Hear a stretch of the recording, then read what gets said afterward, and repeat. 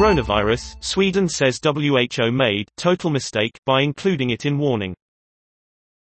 Sweden's state epidemiologist says the agency misinterpreted data underpinning alarm over infections.